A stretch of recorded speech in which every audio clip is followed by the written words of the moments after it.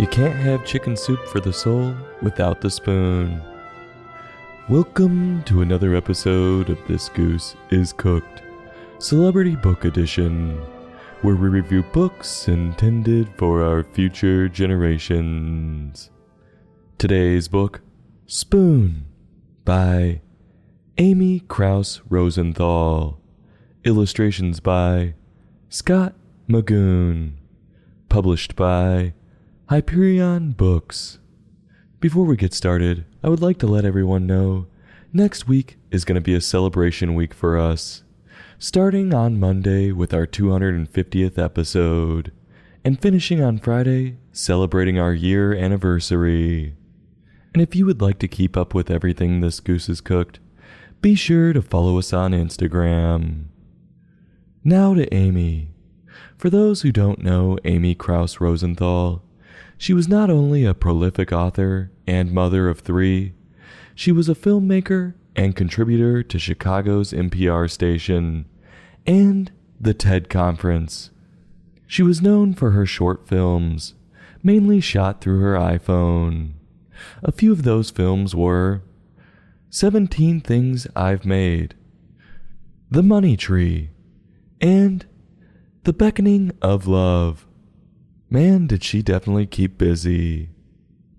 Her story, Spoon, is about a small spoon who is sick of being a spoon, and he confides in his mother about his jealousy of the other utensils. Will this little spoon ever learn to accept himself? Well, bring some comfort food, and let's give this spoon a hand. We open being introduced to the spoon and his rather large family. They must be the Duggars, except without the pedo shit. Actually, you know what? This looks more like a big extended family, because we can see a massive ladle standing there with all the different spoons. A ladle is definitely a distant cousin of the spoon. We now get to see a day in the life of Spoon, seeing the different places he goes and his various activities. Quote, at bedtime, Spoon likes to hear the story about his adventurous great-grandmother, who fell in love with a dish and ran off to a distant land. End quote. If a dish and a spoon could procreate, what would they make? A bowl? A saucer?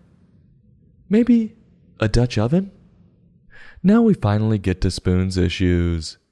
We see him sitting on a bowl feeling upset, and his mother is laying down on her side like those sexual ancient Roman paintings. It's weird. I feel like she needs to get up or find a new position.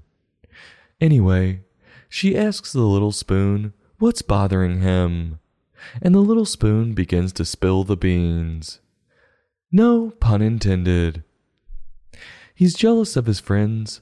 Quote, like Knife is so lucky. He gets to cut. He gets to spread. I never get to cut or spread. End quote. Not only is Knife pretty sharp, he lives every man's dream. He gets to cut the cheese and butter your bread. I would say that's pretty damn lucky. Now Spoon goes into Fork and how she gets around. She'll try anything once. And he continues showing his envy, talking about the twins. That is, the chopsticks. He calls them stylish and exotic. I would say more like they're obnoxious and overrated. I can't stand fumbling around with those things.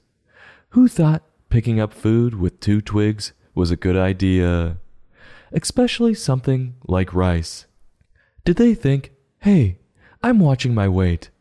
Maybe if it takes me all day to eat a bowl of rice, picking up 1 or 2 grains max per bite, I won't overeat.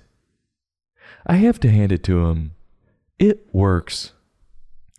We then jump to Spoon's friends and their jealousy of him. And they're imagining the things they would do if they were him. And we can see in a picture Spoon getting some sugar. Quite literally, he's entered a jar of sugar. It seems that everyone is envious of Spoon, and we even see him banging on a pot. They really think this guy's a playa. Is that banging a reference to the fact that he's a musician too? Actually, he's the instrument.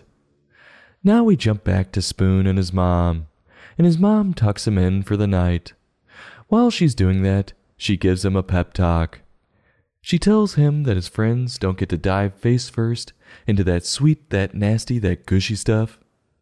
I'm talking about ice cream. She started out hot, or should I say cold, with her best line, and it goes downhill from there, finishing with her telling him they don't get to be spun around upside down in a cup. That sounds disorienting. She should have stopped on the ice cream. Well, the story ends with Spoon taking his mother's talk to heart, and he claims he's never felt more alive. He's a spoon. He's not alive. Finally, we see all the spoons tuck themselves away for the night, and Spoon quite literally spoons with his parents. This moral is about as straightforward as it gets. It's the classic, the grass is always greener. You may think people have it way better than you, but they're all struggling with their own shit too. It's important to cherish the positive things you have in your life. You'll be much happier focusing on you and not comparing what you have to everyone else. Amy wrote a fun one. It was relatable and is applicable for everyone. She took us on a complete journey, letting us know everything about this spoon.